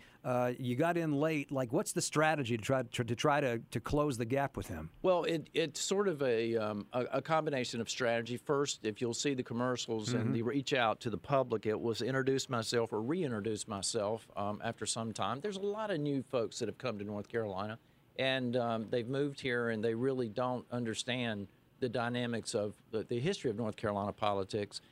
But I also understand and have realized, you put a positive ad up, and then you educate the voter. Hey, this is who I am, and this is who he is, and then this is who I am again. Is generally the sandwich, right? So when I'm talking to donors, particularly large donors, and talking to people around the state, there is a huge amount of undecided vote, enormous. And there's also a lack of awareness that we're a Super Tuesday state. This vote is going to happen the first Tuesday in March. And everyone that's a conservative can vote in this primary. If you're a conservative, you can vote. You go to the Board of Elections and say, I want that ballot for a conservative future. You can pull that ballot and vote for Bill Graham. Now, I would also like your listeners to understand that early voting starts in about 30 days, the day after Valentine's Day. So we need to be aware that this is coming quickly. But if you look at the polls, Bo, there's a lot of undecideds out there. Well, do you think he's going to debate you? No. Yeah. He's scared.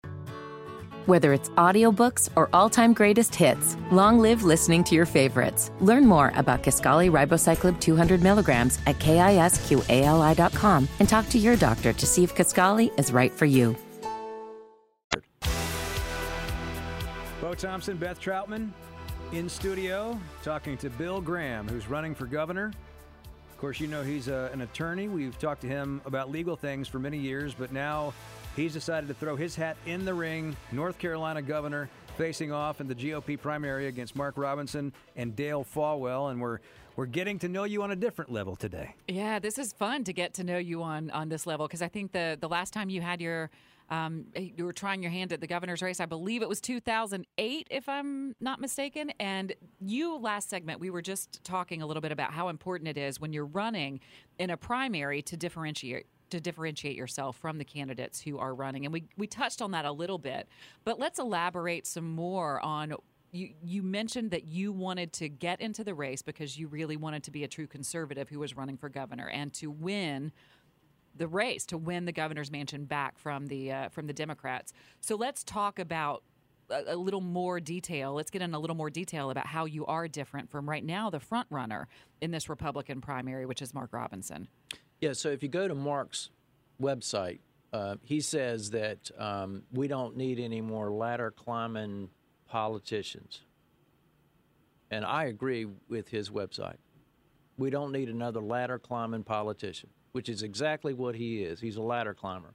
And not only that, Beth, he's a ladder climber that has not shown up for work. He has missed. Now, when he went into office as lieutenant governor, he told the people that he was going to fix wokeism, right?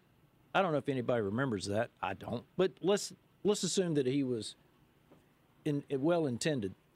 He didn't show up for work. He missed 100 votes. 100 votes.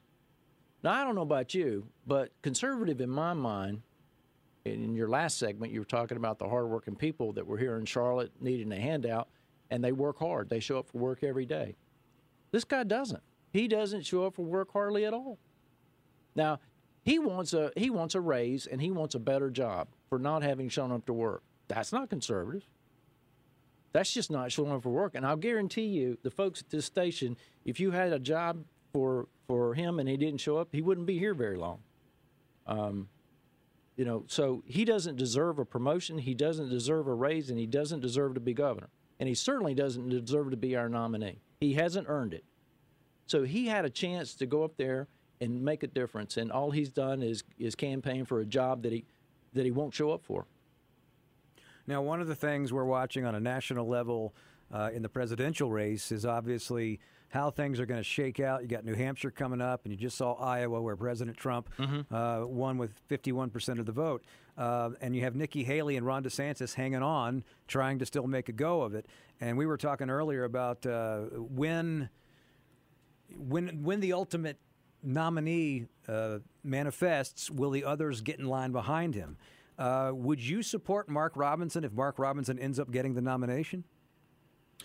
That'll be a very difficult decision, and I'll have to make that at that time. But I'm hopeful that I don't have to make that decision, and I hope that I'll tell you one thing, and I'll tell y'all, all your listeners, the same thing I told the folks down in Greenville, Pitt County. If he's a nominee, you lose. Why would you want to pick a loser? Why would you do that? I mean, why would you contribute to a guy that you know is not going to win?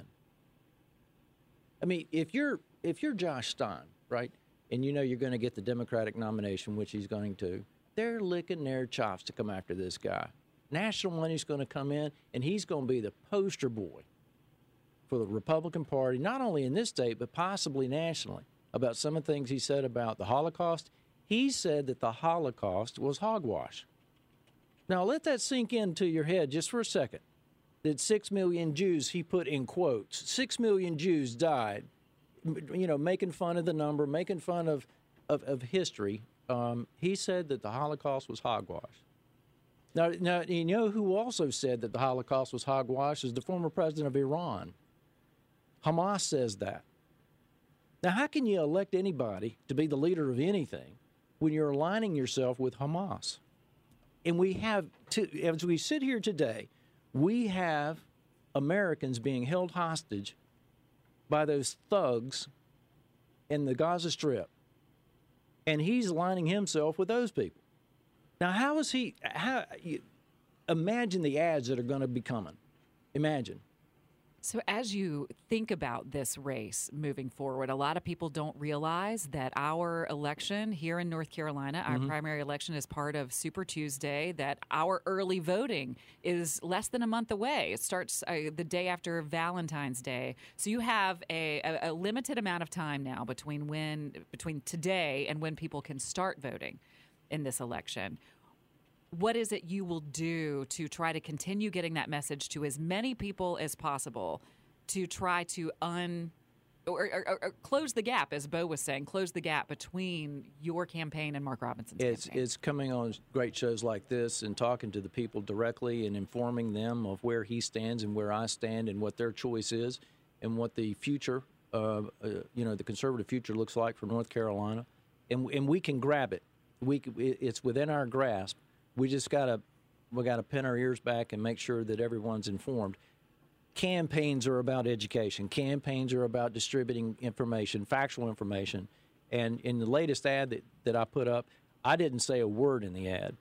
I quoted him verbatim. I said, "This is who this guy is." Now, if you want him to be your nominee, I just want you to understand that you're going to lose. I just want everyone to be clear on that. And if you don't mind losing, then okay. But I'm sick and tired of it. WBT. Welcome back to the Ty Boyd Studio. Bo Thompson and Beth Troutman here, and we have in studio running for governor, Bill Graham. And it's fitting that it's Thursday. This is actually the time for many, many years when we would talk to you about legal things right now. But obviously we're not doing that because you have made other plans to go and run for governor. And you've been running in official running mode for, a couple of months now? And this is the first long-form live interview that you've done. And to your credit, you said that when you were ready, this is where you'd come first. So we're talking about mounting that campaign, first of all in the primary and then in the general election. I mentioned going into the news. I wanted to talk a little bit about the general election. Should you get there, what does a Bill Graham-Josh Stein matchup look like in your eyes? Conservative versus liberal. Conservative, cut tax, smaller government, more parental involvement in education. We want to educate, not indoctrinate. We want to tackle crime. I'm going to be very, very tough on crime. And I know you can't turn on the news in this city without hearing about a shooting, without hearing about some abduction, about it's on everyone's mind. They don't feel safe. Not only do they not feel safe here in Charlotte, but they don't feel safe in Raleigh or Hickory or Winston-Salem or Greenville or Wilmington or Asheville. So we're gonna tackle crime. Folks are not serving their sentences the way they should. And I know this for a fact because when we got tough on crime the last time, which was in the early 90s, crime rates went down precipitously. And I had a front chair on the front seat because I was a prosecutor in Cabarrus County and Rowan, and we saw it firsthand. So we need to get back to some of that. One of the things that you talk about in the ad that we played earlier in the show is that you want to bring back or enforce the death penalty for things like fentanyl. For fentanyl, but also for human trafficking. I just worked on a documentary recently about human trafficking, and there is the trafficking side, the people who are trafficking humans, but there is also a market, and the people who are purchasing, the people who are utilizing these human beings who are part of the human trafficking market. Does that include, when you say that you wanted to enforce something like the death penalty on an issue like that, does that include the people who are creating the market itself and providing the money for issues like this one, for the humans that are being exploited? That's a fantastic question. So, if you commit a drug offense or an offense which is the underlying felony connected with, the death or the trafficking of a deadly substance, keep in mind, fentanyl is so deadly. Just a very, very small amount will kill you dead as hammer, just as much as a bullet will. And so this fentanyl is coming chiefly out of China over the border, and we got to stop it. That's why we got to clean up this border thing. And the Republicans in the House and Senate need to stay strong with the Biden administration with this Ukraine package. But I get off the subject.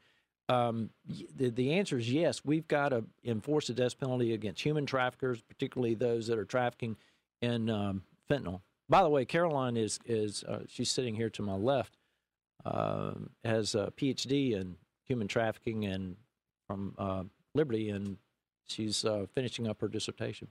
Wow. Congratulations. Yeah, congratulations. You're already smarter than us, but that's just going to up the ante even He's more. Smarter than me, so it's a low bar.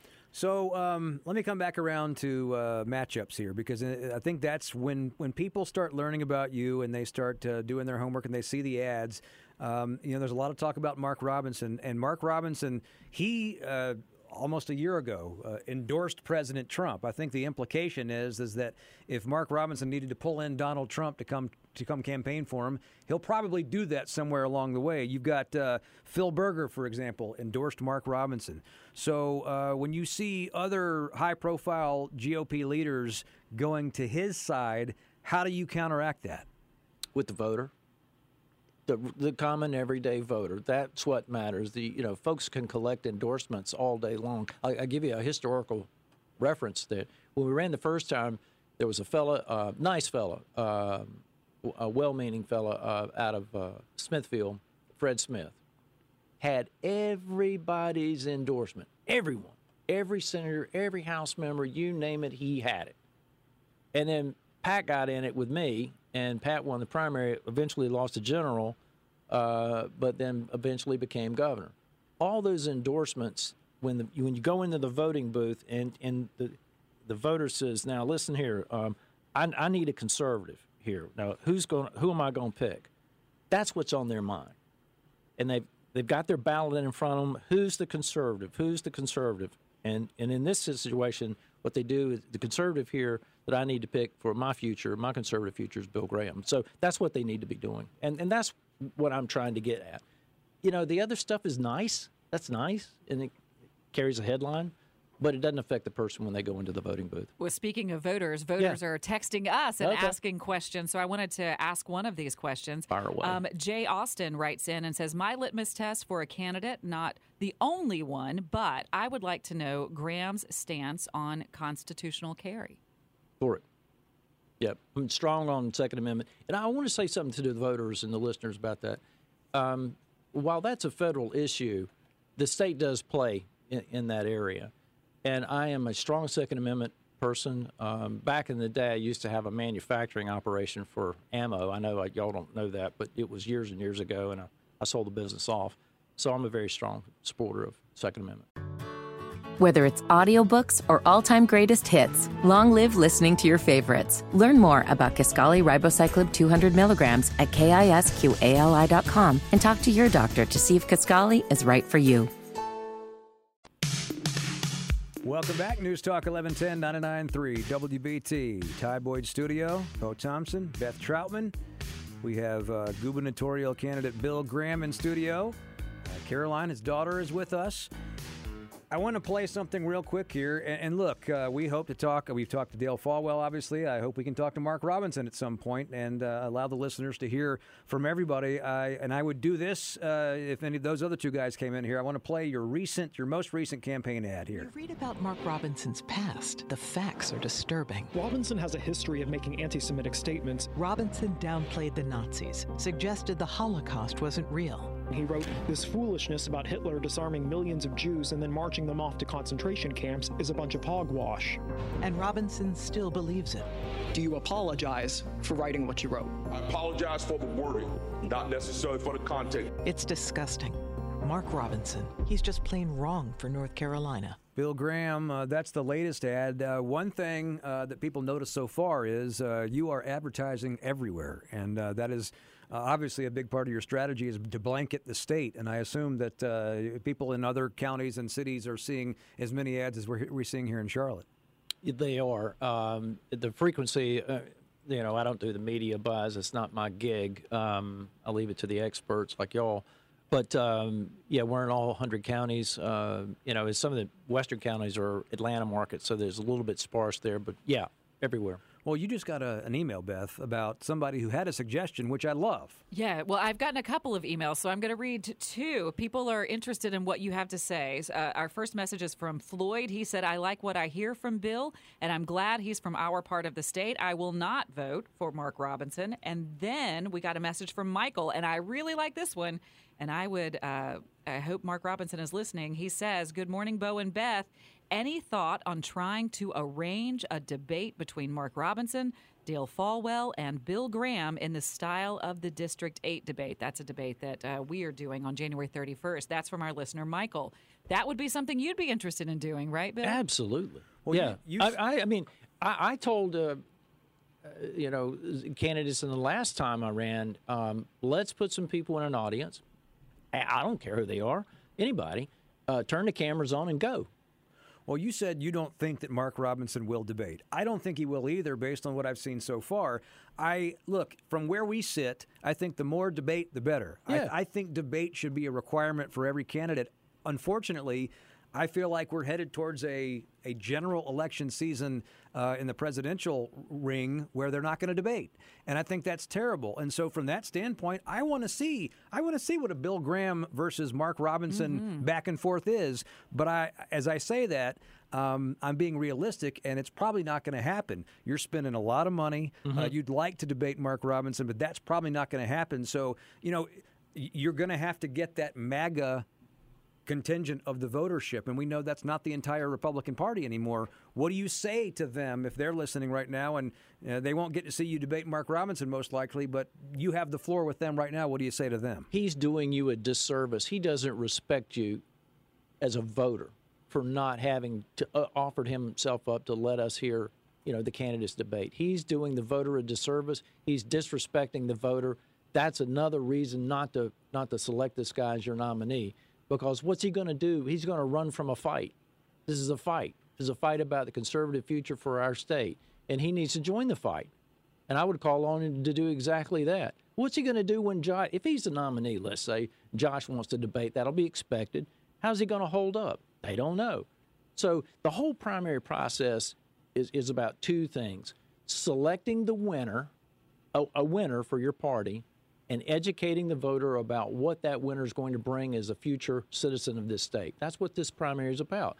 So I'm introducing myself, I'm making the contrast, and I'm saying we need to win a conservative future for our state, and we can do that if I'm elected as the standard bearer for the Republican Party, and I'll take the fight to the left. Now, one of the other candidates in this race, in this primary, is Dale Folwell, the current state treasurer. This is one of the things I love about you. You like to take calls. You like to take questions from the voters who are out there. We had a caller call in who asked, he wasn't a Mark Robinson supporter. He likes Dale Folwell, has heard Dale on our show, and he was wondering the difference between a Bill Graham governorship and Dale Folwell, what the difference is between the two of you.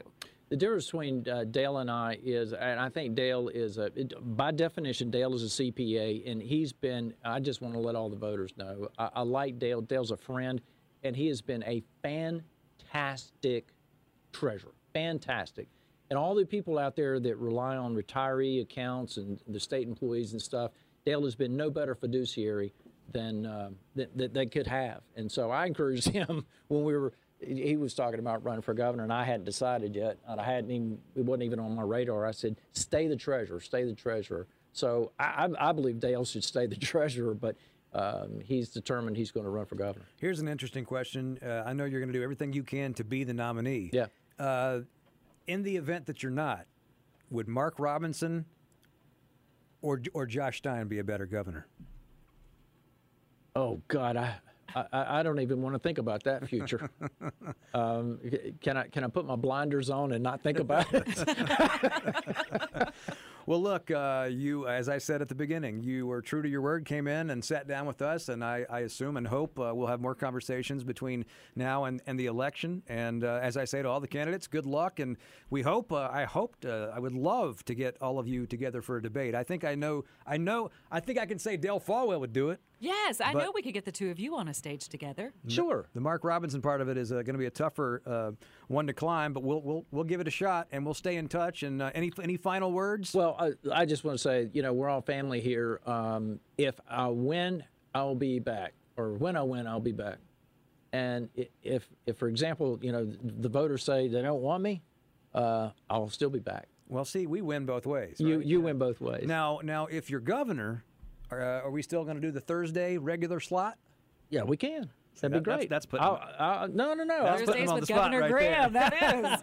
I'll come in and I'll take calls, and we'll talk about whatever's going to happen in the future and whatever's happening in the present. That's what I said. The Thursday 9:35 is a standing offer. Whatever happens, whatever mode you're in when you come back, right? Yeah, I'll be here. Bill Graham running for governor, and like we always say, we welcome the other candidates as well. We know Dale Folwell very well. Mark Robinson has not come in here yet, but the offer is out there right this moment. Thank you so much, everybody. Great show. We'll be back tomorrow here. And don't forget, Beth and I will be moderating a conversation with the city and county manager at the Charbar 7 Hood Hargett Breakfast Luncheon today. We're changing clothes and headed out there right now. 11:30 to 1, and tomorrow we'll be live from the Union County Ag Center for the Union County Crime Stoppers debate. We got a lot going on. We better get out of here.